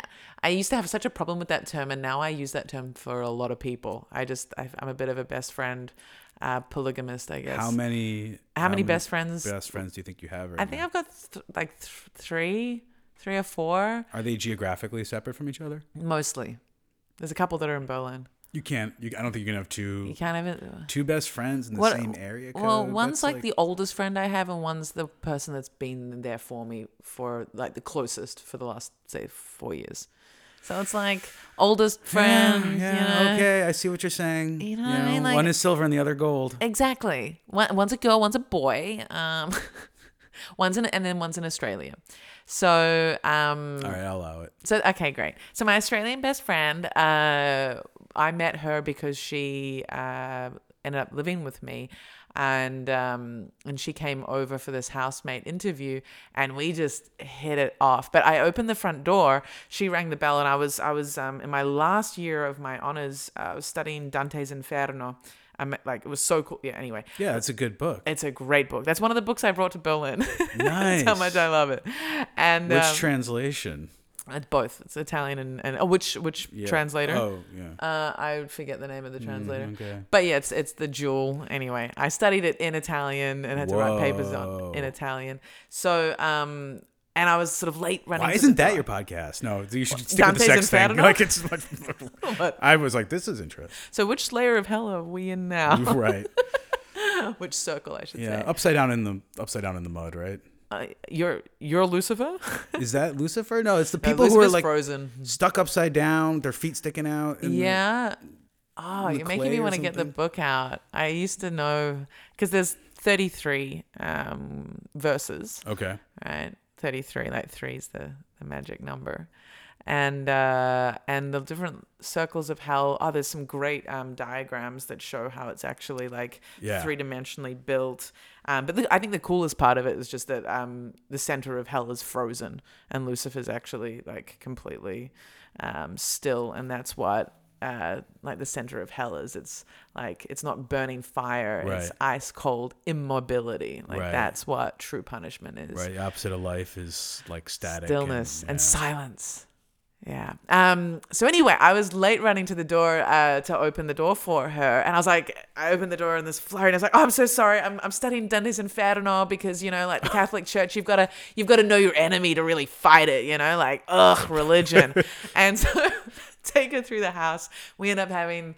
The interview's supposed to be half an hour. We end up chatting for like an hour and 45 minutes. And then it turned out she was the Pope's granddaughter. Exactly. How embarrassing. Oh my God, I thought we were best friends. Yeah, well, take it easy on the Catholics. Well, it turned out towards like an hour, it was like, oh God, like this is crazy. We're having such a good time. I've got an appointment soon, but and I was like, but I do have like a dirty secret to tell you. I was like, I gotta let you know I am vegan, and she was like, that's okay. And I'm like, I don't expect you to I don't care. I'm not going to judge you. Like, I won't talk about it. I promise. Like, you won't even know, but just so you know. And she's like, okay, well, I've got a bit of a secret. And I was like, okay, what's that? And she was like, I'm Mormon. And I was like, ooh, tell me about. I was like, I'm so sorry about how I opened the front door.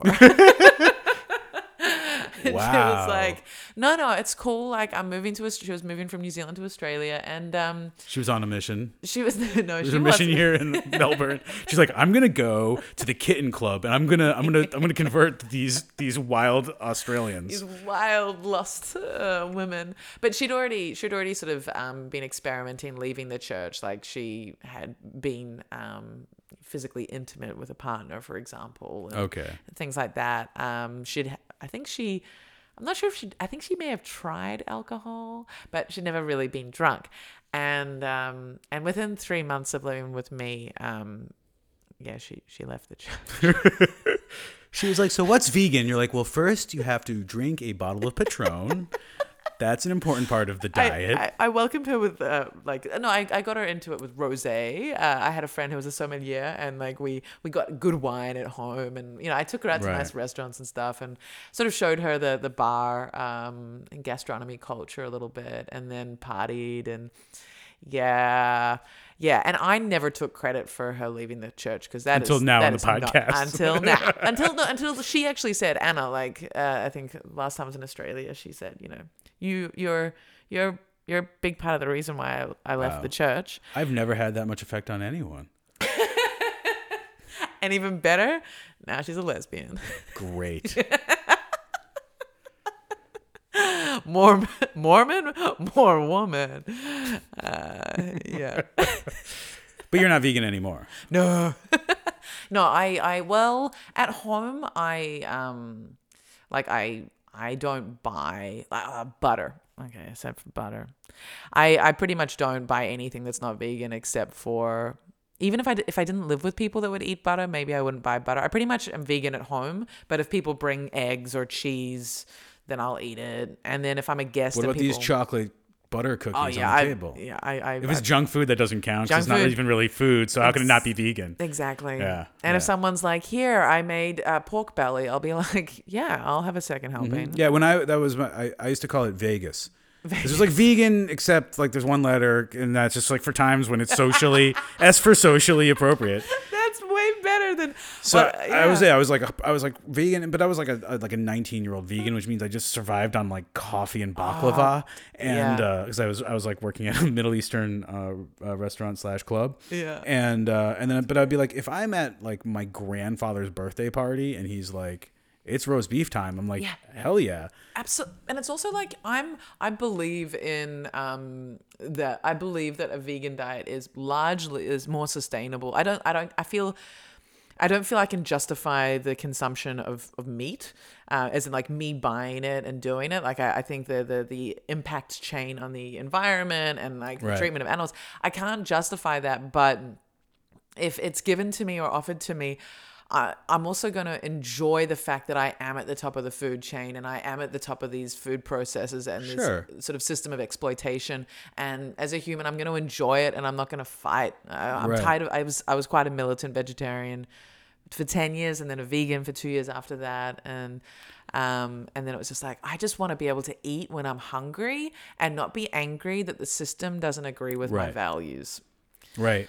And now you can just get vegetarian food everywhere. So like Yeah. now you're screwed. Well, You can vegetarian, finally enjoy- yes. yeah. But when I moved to Berlin, Yeah, I was you're- like, I'm moving to Berlin because it's really vegan friendly. And then I would be rushing to work when I moved to Berlin. Yeah. And I was like, the Turkish bakeries are not vegan friendly. I can't get a vegan, like, I'm going to get a bread roll and a couscous salad every day. Like, no. Yeah. I want a bit of cheese. Like, I wanted some spinach and there's egg in that. There's butter in that. So Yeah. and then like when I worked at the kindergarten, for example, there was always food for us to eat, but it would be like, I really experienced the full German cuisine, the kitchen, the full menu of traditional German food. And I just ate it every day. Like Yeah. all the things like dead grandma. There is a dish called Torte Oma. What's I don't believe I'm familiar with this. Wow, they were like, you know what, German food's not revolting enough. Let's make sure we put a name on this that makes it seem inedible. Torte Oma. And it looks like someone's ground up human remains, and it's like this really loose, fleshy cooked meat. It's repulsive. Gulp. And I've never seen a German be like, yeah, no, it looks good. Like they're like, ooh, Torte Oma. Right. Like, they kind of take pride in just how repulsive it is. Right, of course. Like it's like, Yeah. only I could Yeah. prove that I can. They go over the record player, put on like Demon Barbara Seville, and Just Germans. But yeah, I ate everything. I ate everything every day at that Kita. I didn't give a shit. yeah, I've been eating a lot less meat. Oh, just I'm losing my bill, and one of the hardest places for me is the meat section of the grocery store. That's when it gets grossest to me. Because it's so cheap. Well, maybe at your grocery store. Oh my god, cheap. Oh, poor people. No, No, I mean it's probably like I have a bit of a phobia about like plastic, and then it's just What do it's you all mean? laid Hold on. out there. You need to what do you mean a bit of a phobia about plastic? Phobia is way too strong a word. Like nothing clinical. Like I did go through a phase where like I got really upset about having to buy plastic and like throw it out or recycle it or whatever, and like I would do everything I could to like limit the amount of plastics because it's just around forever, right? I mean, it can be to some extent like recycled or whatever, but like you can't. It's there. We made it, and so I would like go. Seeing the twinkle of crazy. I know I would go like there's like 5 grocery stores on my neighborhood. I would like go to each one to buy what I could buy there, like package free or without plastic packaging. So like I would get meat at like the Turkish place because they had a butcher and they would like wrap it up there, and I would buy broccoli from that place because it wasn't in cellophane and okay. What would they wrap the meat up in? Like wax paper, yeah, wax paper. Okay. And so like I was like I fucking lost it on plastic for a while, and one day I was just like, Dan, this is, I mean, you live in a city with like an incredible recycling program, like save it, and then save your energy around it. Yeah, save your mental health. Yeah, that too. I just started spit, so then I couldn't, and then that's like probably when I stopped using deodorant. What do you use for deodorant? Excuse me. It's you. It's you. Well, for a while I was using this like putty that you would get in like a glass jar. Yeah, I use a putty. And then, but I really hated it having it on my fingers, especially when I had like a baby, like because I know it's like natural, but like it's like weird. It gets in there. But it's once a day that you get it on your fingers. Yeah, but I didn't like that, and now I've and I also just don't use it that much. It's crazy when you go back to like America and you're like, oh my God, I smell terrible. Like, I smell totally normal for a Berliner, but like there's all these things like at my fashion. Oh no, you cannot go back to your country of origin dressing like I don't know when you are in Berlin. when you met me, but like there was a time when I had like long hair and like a mustache. That's when I first met you. Right. Yeah. And then I think that like it was literally I was like an American. I was like, oh, I can't go anywhere like this. Like they're not gonna let me into the mall. Yeah, because you would my look clothes, like I was like, my clothes are dirty. Oh yeah, whenever I visit my mum in London, she doesn't know what I dress normally like because I just take the most I don't know. I've started actually, like it's been like a year and a half since I've been able to visit anyone in London, but it is a different wardrobe. You have to take the stuff that's not quite so homeless looking. Yeah. Or nothing, homeless chic is the like what passes for white on a t-shirt here is like it's crazy. What passes for acceptable footwear? It's like I feel like on the train, the number of times I'm checking out a guy and then I really focus in on the shoes, and then it's always that question of like is he cool or is he homeless? I saw this guy and he had shoes that he made out of like a torn off bottom of 2 different shoes and like duct tape and like all these different things, and it was literally, and I remember he had this giant, either the biggest scarf I'd ever seen or a blanket that he had wrapped around him, and I've never been so confused as to whether or not someone was like homeless or an artist, right? And then like he was asking for directions from this woman, and like he had some sort of accent. I don't know if I do it, it'll be racist against all of Southern Europe. Like just ambiguously, I want you but to like do he's like I am looking for this place. It is they have so many balloons, and like and she's looking at him like, what? He's like, they float above you, balloons. She's like, yeah, no, I know what a balloon is. I love it when someone explains the most obvious part of the sentence. Yeah, and they're asked what you mean. And so like he like gets out some tattered paper and she's like, yeah, it's in a couple of stops. And then he's like, he has to sit next to her this is on, of course, the M41, which I wrote over. Oh, classic. He has to sit next to her, and she says, "Oh no, I'm waiting for a friend." On the bus. It's just such a great line, but he was like, "Fair enough." Oh, that's so great. Yeah. Like big scar. I have to say, this was like 2 falls ago when big scarves were really in. Yeah. So it was like very like now I'd say homeless. Before, a few years before I was homeless, but at that very moment, ambiguous. that giant tattered black knit thing. Yeah. it could have been like a 4,000 euro scarf. Yeah.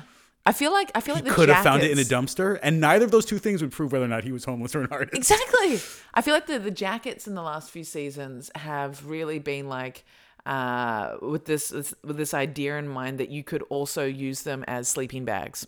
Like all of these big puffer guys, it's like Yep. you could keep walking, or you could just sit down under Frankfurter Allées bridge. Like, you'd be comfortable either way. Right. I can't bring myself to buy in those big puffy jackets. Yeah. They look too versatile. Yeah. I'm not a big winter jacket guy in general. I like layers. I like layers, but I do like I like a winter jacket because it becomes your personality, right? Like it's all you can see in winter of yourself when you're out. It's like you are that jacket. Yeah. And so you need to like the jacket. Well, I think that's maybe the issue is like there's just not a winter jacket that says who I am. that you've found yet. Maybe it'll come. I don't think so. I just don't think anything that functional. I'm not a functional person. Like you can't. That's the thing that annoys me about summer, though. It's like this one dress doesn't say enough about me. It's like it's like That's why you have tattoos, right? Yeah, it's true. And it's as soon as I said that, I realized that's why I have tattoos. Do you have tattoos? No. None. None. I don't. You're proper. I had a vision for one. As a Yeah. youth, I never quite pulled the trigger, and People are always I I forget. never felt entitled to them. Right? You feel like you're. I never felt entitled to a tattoo. Why? You didn't feel. Because I was someone who always like lived in the future and the past and not in the present. And you have to, and so I was like, That's a tattoo right there. yeah, like anything I'd ever thought of that I thought would have been a good tattoo, I would look back on and be like, that's dumb. So anything I'm thinking now is probably also dumb. But maybe someday I'll have some amount of self-knowledge to where I could be entitled to having like a decision like that. Okay. Yeah. So then it's like, then I could never get there. Well, you're creating the future in your head, and you're not giving you're closing all these doors. So now like I want to get a tattoo, but I'm also like, God, that's just like food out of my baby's mouth for like $300. It is. It's like I don't. Ugh. And all that mental like if you want it, it'll come to you. And I always wanted a tattoo, and I did some designs and I had some ideas, and nothing ever was like, yeah, I want to have this permanently in my body. And then it was when I decided to get married, and it was like, oh yeah, let's do I don't want a ring because I don't like the history, like the historical significance of rings. I don't want to be a part of that, but a tattoo would be cool. And so I was like, this is my chance. Pamela Lee did it, so Who? Pam Anderson. Pamela Lee. Well, when she was married, it was Pamela Lee, right? They got I think tattoos. I don't know. Yeah. And I was like, I love him that much that I want it on my body forever. Right. But we'll make it so that if it doesn't work out, I'm still going to like the tattoo. So, Right. and got this tattoo, which is like the one on my forearm. Yeah, the one and- that just says "I love Steve." That's yeah, it's awesome. like Steve Martin forever. Number 4. But we did it so that like we had our own personal thing as half the tattoo, and then the other half was the symbol for our wedding ring. So, and I got this first tattoo, and it is huge. Like Yeah, it is you all jumped of right my in all the way there. all of my forearm. And I walked away, and people were like, "Wow." I think for the listeners, we should explain that it's just a series of swastikas. and then afterwards though it says in the sort of Simpson style script, it just says not. Oh, that's horrendous. Yeah, that's exactly what is tattooed on my arm. But then, after that marriage broke down and my heart was destroyed, I then needed to get another tattoo to balance that out, Right. obviously. So that's when this one came about, and Right. the design for that was quite, natural. It came from like this, it came from this book called Women Who Run with Wolves, which Women Who Run with the Wolves, and it's about it's got a tale about Baba Yaga. It basically dissects fairy tales from around the world and analyzes their meaning in psychotherapeutic, like feminist Sure. analytics. Yeah, analytics not quite the right word, but yeah. And it's the house of Baba Yaga, so who's the witch in Polish and Russian folklore. And so her house has chicken feet, of course, and jumps around, and it has all of the symbolism. And so, I felt like that balanced out my wedding ring tattoo, which was, Right. it had such a sort of dependency vibe, and like I only had this one, like, no, I have to have one that's all me, Right. and like power, and I will have a home again, and love can exist again. Right. And then the third tattoo I've got was after a night on LSD, waking up with a breakfast joint, Delicious. beer at my ex-boyfriend's his company's collection launch, and they always had a tattoo pop-up guy at all their events. And I was always working the bar at these events. And finally, this was one where I wasn't. I was like, you owe me a fucking tattoo. And so, in that state that I just described, I chose, it's a clam. Okay. Clams vongole. Yeah. It's a clam with open with fangs and a tongue rolling out. That's great. Yeah. So the theme of all my tattoos is basically things that don't exist in this reality. Like Right. there's no, they're all kind of like mythical fantasy.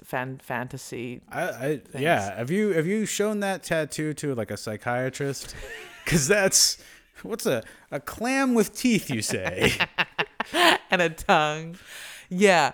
I've had like once I got straight after I got it, like, joint in hand, I was showing the boys, and one of them was like, dude, that looks like you have like some really nasty STDs that you're hiding and somehow divulging through pictures to your lover. Like my vagina's gonna bite you off. What is that term? Dentata. Dentata. Mm-hmm. But also That's very cool. it's not a very well done tattoo, and it was free.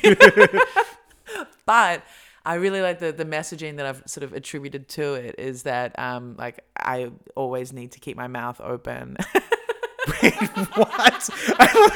I was like, okay, this is gonna get deep. It's like, No. Have you heard the experience? It's something that I've had on my you wall. switch from nose to mouth breathing. Very well. Very It's yogic. efficiently. It is yogic, but there's a lot of writers have this thing to remind them, and it's sadly at the he form, but he who cannot howl will not find his pack. So like this wolf being able to howl, being able to express yourself. You can say one. One who it doesn't have to say one who cannot howl will not find their pack. They that do not howl shan't find their pack. Shan't. Yeah. If you don't howl. Yeah. Well, I feel okay. That you can't. You got to howl to find your pack. Yeah. So you got to be able to express yourself. You've got to be able to release, your true self out. So I feel like that's. I mean, for a writer, I guess. Then yes, you have to do that. But for other people, that's not really fair, is it? for other people, Like if you want to have a pack but not have to go around like yapping a bunch, it's you just kind of want to chill out, like toss some pheromones and like, hey guys, tossing. I left out some meat. Paxies. Paxies. But I think this idea of like being able to be yourself and being able to express yourself, and if you don't feel like you can express yourself, then you're not in the right, you haven't found your community or your people. And so this clam is That's like, the meaning you've described. like be aggressive and like use like keep expressing yourself. Don't ever stop expressing yourself. Right. And be mean it's also as well. good. It's like you said, it's like on your hip or something. No, it's on my thigh. It's on your thighs. That's good too, because that way it's like it's okay. I can when show you, you. My pants are on. But Right. Yeah, that is poorly rendered. also, my skin's very dry, so it's kind of like a bit. It's more of a gray tattoo right now. But you can see it there. I think that's also good in terms of like screening potential partners, because at some point your pants are gonna come off and you're gonna be like, what do you think of that? And they can either they're either gonna be like, that's okay, yeah, or they're gonna be like, that's not for me. I've had some interesting responses since I've had it. People who are very quick to be like, yeah, that is badly done. Like, you don't have to say shut the fuck up. But it's true. Like, it's a poorly done tattoo. But I love that No, I think that needs to be poorly done. Yeah, right. That's the whole. I don't know. I think the aesthetic of that done too well is. Yeah. Somehow that would be pretentious. Yeah, right? Like the thick lines. I quite like the thick lines and it's not perfect, but and I feel I can kind of make it like close its mouth like with my I can kind of make it talk. I always wanted a tattoo that could talk. That's good. Yeah. I once, it's been a long time since I saw people naked that I wasn't married to. Well, outside of a sauna. But I just remembered this woman who had a tattoo, and it was, what was the name? I think it was Craig. It was a name that's not beautiful. Craig. And it was just like, it was not well rendered, and there was sort of like this like kind of dripping sort of paint sort of thing underneath it, like on her hip, and I was like, I don't think that we're a forever union. Oh my God. That's amazing. So she had someone else's name tattooed to. Yeah, her name wasn't Craig. Whatever the name was, I don't remember. It could have been like, it could have been Fred or something. I don't know. Maybe. Okay. Yeah. That's a bit better. I Dave. want to say it's Craig. I'm always against. I have a good friend named Craig, by the way. It's a good name. Really? It just, I mean, it's not. When you say Craig, how do you spell that? Craig. Okay, yeah. In Australia, would pronounce that Craig. Yeah, but all your vowels are Okay. But Craig, you've got a good friend called Craig, not married, just not with someone with that tattoo though. No, I don't. No. He's not married. I think no one should. I just don't think that lettering should really go. Actually, the boyfriend who organized this free tattoo for me, I quite liked one of his tattoos, which was lettering, and it was on just above his underarm here, that really fleshy gentle part, and it said pizza. That's pretty good. Yeah, it's pretty good. I mean, yeah, it's. Yeah. For a while, I thought you can't disagree with it. You can't disagree with pizza. No, I mean. You could, but do you want to be the person who does that? Exactly. You can disagree about. I like pizza. It's good. Pizza's good. Pizza's great. It's fundamentally, I mean. It's like if you're going to write something on your body forever, it's a pretty good word. And it's got the double Z there. It's just kind of jazzy. Yeah, it's a fun way to live. Yeah, he was fun. All right, let's not talk about my ex. Actually, that's how we first met. It was through Toby Arsalan. Yeah. He lived with him. My ex-boyfriend lived with Toby. And the first time we met was at the Dude's Deli, which I ended up managing until it went bankrupt. And there was it was Chili Cheese Comedy. And you and Toby and I think Georg did the first. Or maybe you did the second. I can't remember. We did two of them. It was me and Toby. I don't think it was Georg. There was like, I think there was God, what was that guy's name? It was a German who, he doesn't do English comedy anymore. And, Georg. No, he's, Ben Schmidt, I feel like Ben was there. Schmidt. Oh, shoot. Yeah, was he on that bill? Maybe. Yeah, that sounds interesting. That sounds familiar. Maybe that's where I first met him because I knew of Ben Schmidt, and then he didn't pop back into my field until he was working for Comedy Central. Right. Yeah. I was like, okay. How our careers have diverged. Man, I would kill to do Chili Cheese Comedy right now. He's on Comedy Central. Fuck. I headlined that show. Yeah. He's on television. He's writing. He's not on it. Don't worry. He coordinates the writing. I wrote for Comedy Central's a sketch show in January, and he was the coordinator. Cool. Yeah, which is pretty cool. So I went from like being a bartender at that show. You were the headliner. I'm so mad right now. Just for listeners at home, I'm sawing my hand off. With the pen I carry in case I think of a joke. Is the pen made of plastic? It's God, good God. Yeah, I remember that set actually. Yeah, I remember crying with laughter. There was a lot of shots going around as well, but it was hilarious. I think that one, yeah, I remember crying. It was like post-election, right? You're pushing my memory now. Yeah. This was after Hillary lost. And I was like processing that out loud. Mm-hmm. and I remember that was a funny set, and I remember also like 3 American women in the audience just like crying. Oh. And I was just like, you know what? I've got like 95% people crying, 95% laughing, like 3% crying, and like, you know, a couple people fucking hated me, I'm sure. But that means it's a good show. I was like, this is the ratio I want from now on. I love making people cry. From laughter, like from joy, like you know. No, they were crying because they were sad about the election. I'm sorry. Did you think I was saying that they were laughing so hard they were crying? No, everyone was laughing. There was a lot of people enjoying the set and laughing, like a fairly normal amount. And there were some people who were crying because they were very upset that Donald Trump had won the election. Hillary. So. Anyway, American politics. Blech.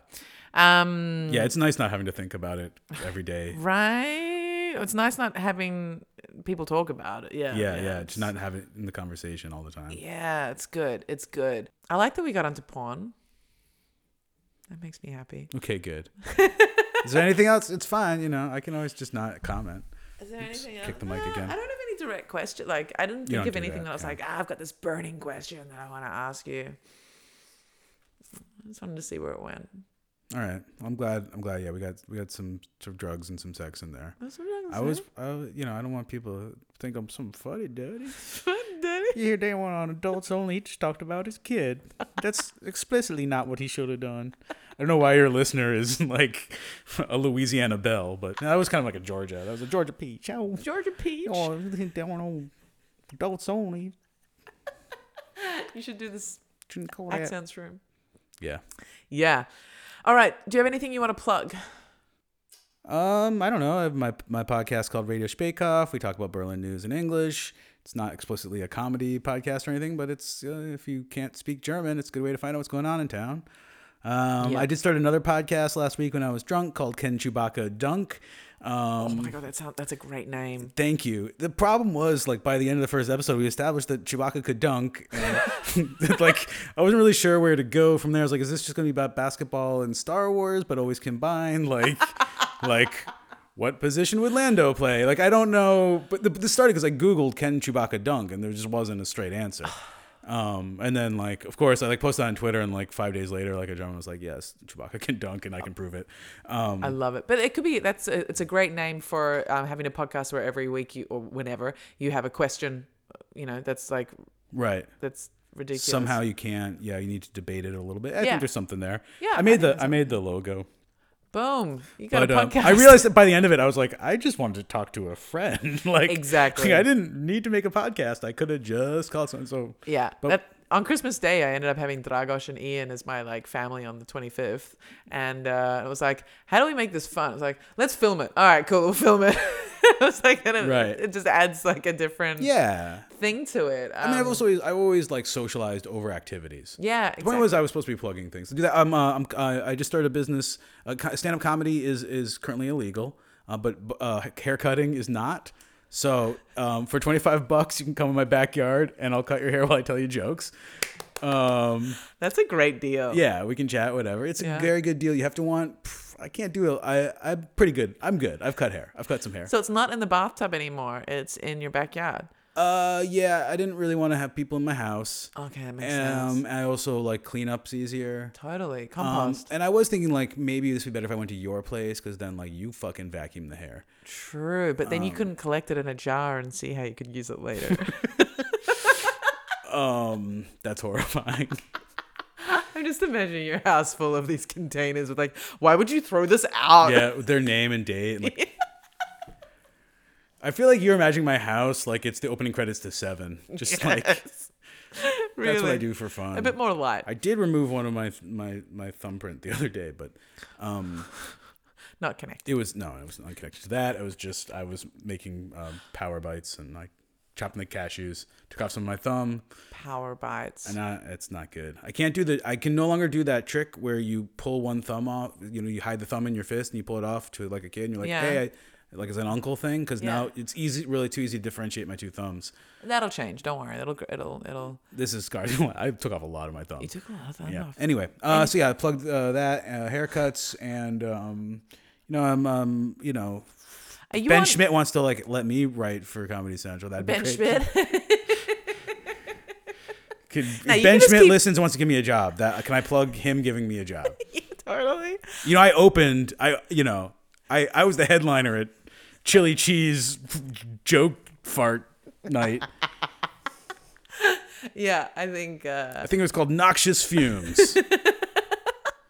Obnoxious Fumes. There we go. Now it's a pun. Yeah, very good. Do you have an Instagram or anything? Yeah, Instagram and Twitter. I am at Daniel and Stern. That's right. And I've tweeted twice today, and I have 0 likes so far. So let's jump right on there. I've got to get onto Twitter. It's not. It's just another thing. Oh my god. I photoshopped Jake Johnson's face over John Turturro's in Miller's Crossing, and then I wrote Nick Miller's Crossing, which is like you have to be a huge fan of the Coen Brothers and the Fox sitcom New Girl to get that. Oh. And that just didn't go viral. Yeah, crazy. Yeah. Crazy that didn't go viral. My God, Daniel. It's been a pleasure. I have 500 followers and I write for none of them. Pleasure's been mine. Yeah, it's been really good. All right. Find me on Instagram, guys, please. I need more followers. Clubhouse as well. Always AF Barros. That's been Adults Only Comedy Berlin. Good night.